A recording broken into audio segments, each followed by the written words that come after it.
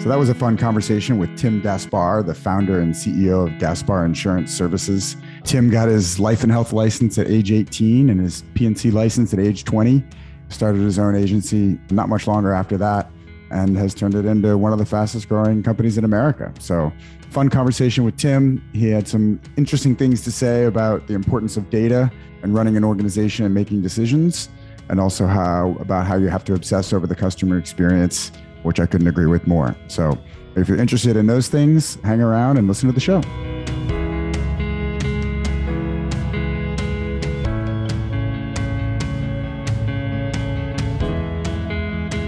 Hi, and welcome to another episode of The Enlightened Agent, the podcast that brings you conversations with top insurance professionals and industry leaders. My name is Jason Keck, and I'm joined today by Tim Gaspar, founder and CEO of Gaspar Insurance Services. Tim, welcome to The Enlightened Agent.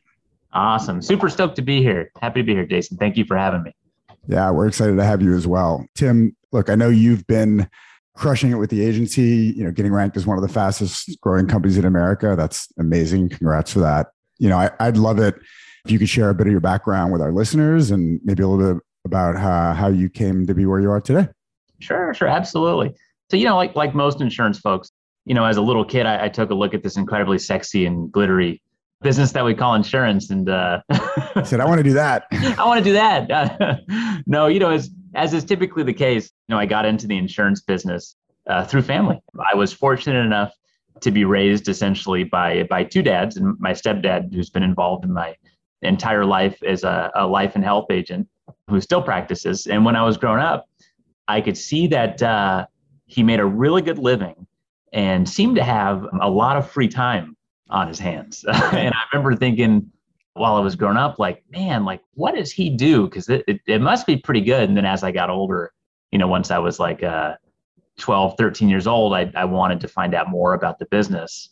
And that planted a seed was really important. And that seed was just really the opinion that the insurance business is a great business and a great opportunity, which, as you know, Jason, and I'm sure a lot of your listeners know, is not a typical thing. It's typically out of sight, out of mind.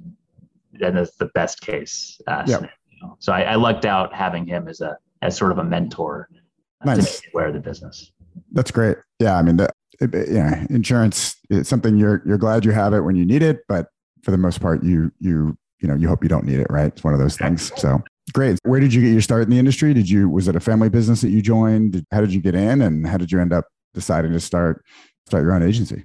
Sure. So a few different things sort of getting started. So, in high school, I was an entrepreneur. So I had different businesses that were not insurance related, that some worked out okay and some just really kicked my butt and taught me some really valuable but hard lessons. But when I was 18, getting out of high school, I got my life and health license and, wanted to start making some money as an insurance agent. And it turns out, for me at least, selling life insurance as an 18-year-old that had, by the way, blonde tips in my hair, because it was during the boy band era, and nobody wanted to buy life insurance from me. It was super shocking. So that's amazing. I'm trying to imagine, having a conversation with a 45-year-old guy trying to explain to him how much you understand how important life insurance is for them, right? And didn't totally take it serious. It didn't connect, right? It didn't connect.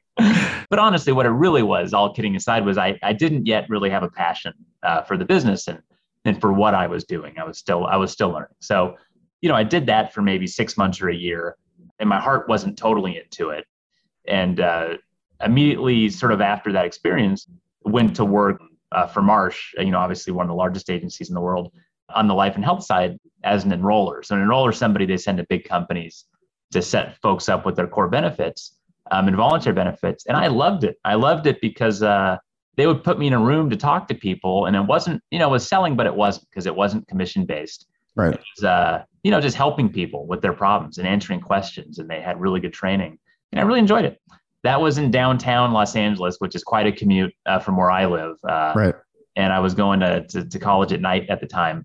And so just from a time standpoint, needed something that was just more feasible. So I got my property and casualty license when I was 20 and went to work for a small agency in the San Fernando Valley, where I am now, and started selling primarily personal lines. Okay. And loved it. As a 20-year-old, people will talk to you about auto and home insurance. Okay. And I'm not saying that it's like, super simple all the time, but, I had more confidence at that point, and I Right. really understood it because I was a consumer, at least for auto insurance. Yep. Built my book for 4 years, had a contract that allowed me to buy my book. Was still an entrepreneur in my heart. So I started my own agency when I was 25, Okay. and just one foot in front of the other. I've tried to grow. The goal's always been 15% growth every year. Okay. That's been the goal. And some years it was right at that. Some years it was a little better. Yeah, thankfully. 2 steps forward and 1 step back. And here we are today. Awesome. Awesome. Were there any significant events that sort of changed your career or, rocketed in a particular direction? When you think back on from selling your first policy and as a 20-year-old to where you are now, what were some of the big things that happened in between? Sure. I think it was really a lot of small events. The Okay. big event would be just going out on my own. Going out on my own was one that it's just a matter of making that jump, because I met a lot of producers over the years that wanted to do something like that and maybe did the planning, but didn't actually take the leap. So just taking the leap was like the big thing that obviously, changed the trajectory of my career. Takes a lot of courage. A lot of courage to do that, right? Or courage, or being naive, or whatever it is. But I'm glad I did it, whatever the case. But I think from a learning standpoint, I've never really had the attitude of waiting for big events to change my behavior, because I think every opportunity that you have, whether it's an interaction with somebody that goes well or not as well, or in our industry, a claim that maybe doesn't go well, right, or an experience that keeps you up at night, those are all opportunities to learn from. And I think having a learning mindset where, when those things happen, you just make sure that you grow as a person and as a professional, or, those sort of added up in the aggregate. I feel like learning is what makes what we do fun, right? I mean, discovering new things, new opportunities, pursuing them. Maybe they work, maybe they don't. But like, if you're doing the same thing over and over every day, I don't know. It doesn't get me out of bed in the morning, right? So that gets boring. Who wants to do? It's like working on a assembly line at a factory or something. It's some days, yeah, I just want to get up and just some days, but most days I'm trying to push forward, and it sounds like you did a lot of that. So, and have been successful as a result of it. So good for you. Oh, thank you. Curious. One of my favorite topics in general for the show is change. And I'm curious what you've seen change over the years, and what else you think needs to change. Sure. Oh man. Well, just since I've been in the business for 20 years, there's sort of the obvious things that have changed. And so there's sort of some of the easiest examples being the move from, paper applications to everything being online. Yep. And being digital is certainly something that's a big change. The consumer experience in regards to how consumers are able to, get pricing immediately in regards to most types of insurance. Yeah. And how consumers buy has obviously changed a lot over the years. And, so many new sort of ways of buying that do not involve the independent agent, which, right. And some of those have been technologies that we've ultimately benefited from. Yeah. But it's definitely changed the dynamic quite a bit. Yeah. The hot topic at a lot of the conferences I've been going to is embedded insurance, right? And I think what's interesting about that is that it really, what it's doing is expanding the market, right? It's not, I mean, in the world of like, is this replacing agents? No, it's not replacing agents. They're just finding new products to sell at point of sale, or at, point of risk, if you will, that are actually increasing the size of the insurance market and creating a market that maybe never existed before. So I think those things I think it's early days with that, but just the ability to buy travel insurance when you're checking out for your flight, that was kind of the first obvious thing. But there's so many, if you go to the conferences now, can't tell you how many embedded insurance ideas there are out there. I think it's going to be exciting for the industry. But I also think the traditional stuff, the things you guys are doing now, or you have been doing for the last 20 years, they're not going away. People still need insurance for their home, their car, their business. And it sounds like you guys are thinking about how to make that experience better for them. Any stories you can share? Full transparency, Tim and company are clients of ours, but any stories you could share about, how you guys are using your technology with your clients today, using our technology with the clients? Sure. So, I think just a few notes, on the embedded insurance piece. I think you're absolutely right. That's a huge opportunity. I wouldn't see that as a threat at all to independent agents, because right. What independent agent is there that's really, waking up in the morning and hoping to sell a bunch of travel insurance policies?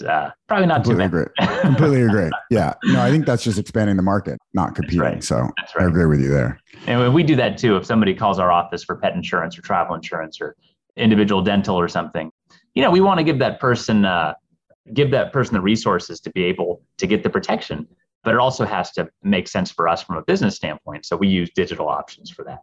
So on the technology piece, I think that the big opportunity for technology and the reason, for agents to embrace it, I think there's really two reasons. One is data.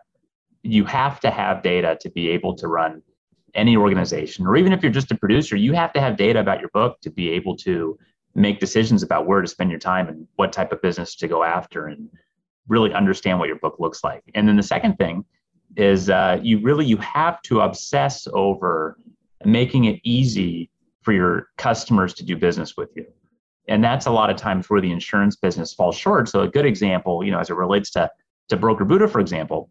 So a professional liability application for an attorney, we used to send somebody a blank application with a copy of their old application, just to remind them what they filled out. And the instructions were, hey, print these both, fill out the new one and send it back to us. It was like giving a 6-year-old homework, email. If you could get a blank stare via email, that's exactly what you would get. What a terrible consumer experience. That's just such a pain in the butt. And you wonder why they wouldn't come back quickly, right? Yeah, exactly right. Exactly right. So we have to make it easier, and there's a lot of examples with that and within our industry. So the claims, which thankfully there's a lot of technology coming into claims now, that's an opportunity where, if you have damage at your house, why should you have to wait a day or two or longer if it's, a large event like a hurricane for a claims adjuster to come out so he or she can get eyeballs on the damage? Now you can take a picture of it with your phone and the claims adjuster can actually make measurements and create an estimate a lot of the times with your phone. That's fantastic. That's wonderful for us. Yeah. Yeah. I mean, why force somebody to drive out when you've got FaceTime and video calling and videos? I mean, it makes zero sense, right? The need for somebody to roll out. I mean, if things are particularly squirrely in the situation, but I mean, it's got to be so many truck rolls that can be removed by just basic things like video calling. So good. Well, look, sounds like you guys are doing some of the obvious stuff. The piece about data is, one of the exact reasons and benefits of our platform. It's like you can't do anything with data if it's stuck on a PDF, right? There's no way to extract that, mine it, analyze it. It's basically a digital piece of paper and makes it really challenging to do anything analytical with it. So, for us, I would mention on the data, analyzing data. I think some people hear that and they think if it's not somebody who's a data person, they're thinking I wouldn't even know what to do with that. I didn't go to MIT. So look, I'm not, I did not, excel in statistics or certain math classes. I'll tell you something really easy though. If you take a look at your accounts that you have as an insurance agency or as a producer, and you just take a look at where does the revenue come from? Who's listening to this podcast or who you are? 20% of your revenue comes from 80% of your clients, which means 80% of your revenue comes from 20% of your clients. Pay attention. You got to give everybody good service, but you've got to prioritize the top 20% of your clients. That's where all your revenue is. Don't get stuck on the phone with somebody who's one of your bottom half of your customers on a 2-hour phone call, because it's coming at the expense of doing good service for your good clients. And that's probably the biggest thing to take a look at with the data. Yeah. And look, if you don't have the data in a structured format, it's hard to do the analysis. It's hard to get the data. It's hard to run the reports. Absolutely. So good data can drive really good decision making. So 100% agree with that.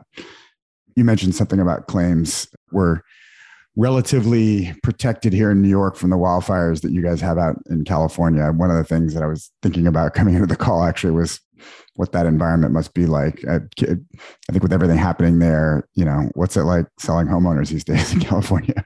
Oh man, It's tough. I've never seen anything like it. So I've been writing homeowners insurance in California for, close to 20 years. And there's a lot of folks that we've had renewals go up. I'm not exaggerating, 7, 8, 9 times, as I'm talking about, as a multiple of what their premium was. Are you serious? Oh yeah. Crazy. Whoa. Or some folks that just can't get insurance for any price. The only option would be, there's a state program here in California called the Fair Plan. And for a lot of folks, that's it. Lloyd's won't do it. The other non-admitted markets won't do it. They just don't want the risk. So it's very challenging. And, it's a difficult situation. And you can buy a home and not be able to get insurance for it. Is that? Absolutely. Yeah. We've had some houses actually fall out of escrow as a result because they couldn't get the insurance. That's crazy. That's hard to imagine. And going up 7 times is also hard to imagine. That's crazy. So how do you handle that? Like, what do you say to your clients when they're dealing with that? Well, we just try to explain the situation best we can. And it's really just about, and this is the key, I think, to a lot of hard conversations. It's really just a matter of being really empathetic to the situation that these folks are in. So we tell them sort of what the big picture is. They're typically still pretty upset. And then, of course, now do the same thing. They call around to see if, maybe what we're telling them, because what we're telling them sounds so ridiculous. How could they not call around? And then they end up calling us back, after a few days and being resigned to this reality that they're in. Right. And for some folks, we've seen folks that just throw up their hands and say, I'm just not going to do it. And at some point, obviously, the mortgage company is going to force place coverage. But I get it. We have folks that, even for people that do really well, that have big houses, that the premiums have turned into significant 6-figure numbers for people that used to spend 8,000 or 9,000. I mean, so those are ones that the multiple's even higher. But the one thing that I would mention as regards to this whole picture is all these things have a tendency to go in cycles. Okay. And I meet a lot of insurance agents that say, I'm not going to do, personal lines anymore. I'm not going to go after, the high net worth stuff anymore, because a lot of the homes that are in difficult areas do have a tendency to be larger. And I always say, lean into it. Don't step backwards, lean into it, because when the market comes back, you'll be one of the last folks standing. I sort of would make the analogy. I have a good buddy that's a mortgage broker. He's been a mortgage broker for 20 years. And he had to get through 2008 up until, 2014. Right. Pretty lean, taking the deals that he could, but he stayed in it and he continued to build his credibility. Now he's in an awfully good place. Right. Yeah. hot real estate market right now. Yeah. That's amazing. Exactly. So stay in it, stick to it, get better at what you're doing. Eventually the marketplace will come back to you. Got it. We were talking earlier about agency networks and other kind of professional connections. Do you lean on other companies in your space, other companies in your network? What networks are you involved in? What groups are you involved in? How do you get sort of professional development around that, or professional collaboration? Yeah, there's a lot of different options that exist, both within the insurance business and even outside of it. So we're in a group that Marsh Berry puts together. Yeah. That's what they call their SIGs, which is a group of 8 to 10 other agency owners from all over the country that share ideas and problems and best practices. So that's been something really beneficial. So that's really structured where Marsh Berry, as an organization runs it. But we also have groups, here in Southern California, we have something we call the Elite Group, which has actually several chapters. And the Elite Group is an informal group, 10 to 12 agency owners that are local that get together for once a month for lunch and share ideas and challenges. And I think sometimes when people first come in the group, they're apprehensive. They're like, I don't want to share my trade secrets with you guys. You're my competitors. But the reality is the more you give to it, the more transparent you are, the more you'll get back. Yeah. And when you lose business, and there's some exceptions to this, but when you lose business, it's not typically going to be to the the independent agent down the street. You're going to lose it to one of these large aggregators, or you're going to lose it to Lemonade. You're going to lose it, to another maybe InsurTech or Geico. Right. Those are the threats if you're an independent agent. Us independent agents, we got to stick together. Yep. More powerful numbers. Yeah, we've had a lot of really good times at conferences, connecting, in person with a lot of the agencies, whether it's the large national conferences, agency management system user events. Those have been really productive for us. And, we've gotten to know some really quality people and discovered some amazing things that they do. And that's candidly, the inspiration behind this podcast, right? I came into the industry knowing very little, frankly, about insurance or insurance agents. I knew a lot about technology and building products, but I've heard some great stories about agents and the amazing things they've done. So one of the things I like to ask all of our guests on the show is about those agents and the ones that they've seen or experienced being amazing, right? So the show is called The Enlightened Agent. Enlightenment is defined as the state of having knowledge or understanding. So curious if you've come across any of those people in your life and if any of in your career and your experience here. And if you have, if you could share one of those stories with us on the show. Sure. So, there's so many different examples that come to mind in regards to policies that protected somebody when it mattered most, which of course is the core to what we do. And there's so many of them that I'm not sure if those would be necessarily any different than a lot of the stories that our listeners know, because we get to live those stories. And that's the great thing about what we do. Probably what I would mention is we're in such a wonderful business that, I want to give you a story real quickly. We brought on an agent last year, wonderful guy, came over with a book of business that he had built over the course of his career, about 40 years. Came on board with us and, I hate to say it, the ink wasn't even dry on the contracting paperwork, and he passed away. Got a sudden illness and passed away really quickly. And, unfortunately, there wasn't a lot in place in regards to life insurance. I think, maybe due to health reasons or something along those lines. But, for whatever reason, there wasn't. There was a little bit through our own benefits that we have set up here as the agency. But he had an only child, a son, that's about to go to college. And thankfully, in this case, this producer had a book of business that had a value to it that allowed us to be able to cut a check to the son that was very meaningful. And I don't think that this producer, and I don't know if it ever crossed his mind that this situation would ever occur, but it put him in a situation, on the other side to be able to help his family immensely. And this is one of the few occupations that when you build a career with it, at the end of the day, you've got something that really has a lot of value to it, instead of being an attorney or a mortgage broker or a realtor where you're just selling your time and that's it. And so, it was meaningful, and it was definitely made me think about making sure that other agents see how valuable that is.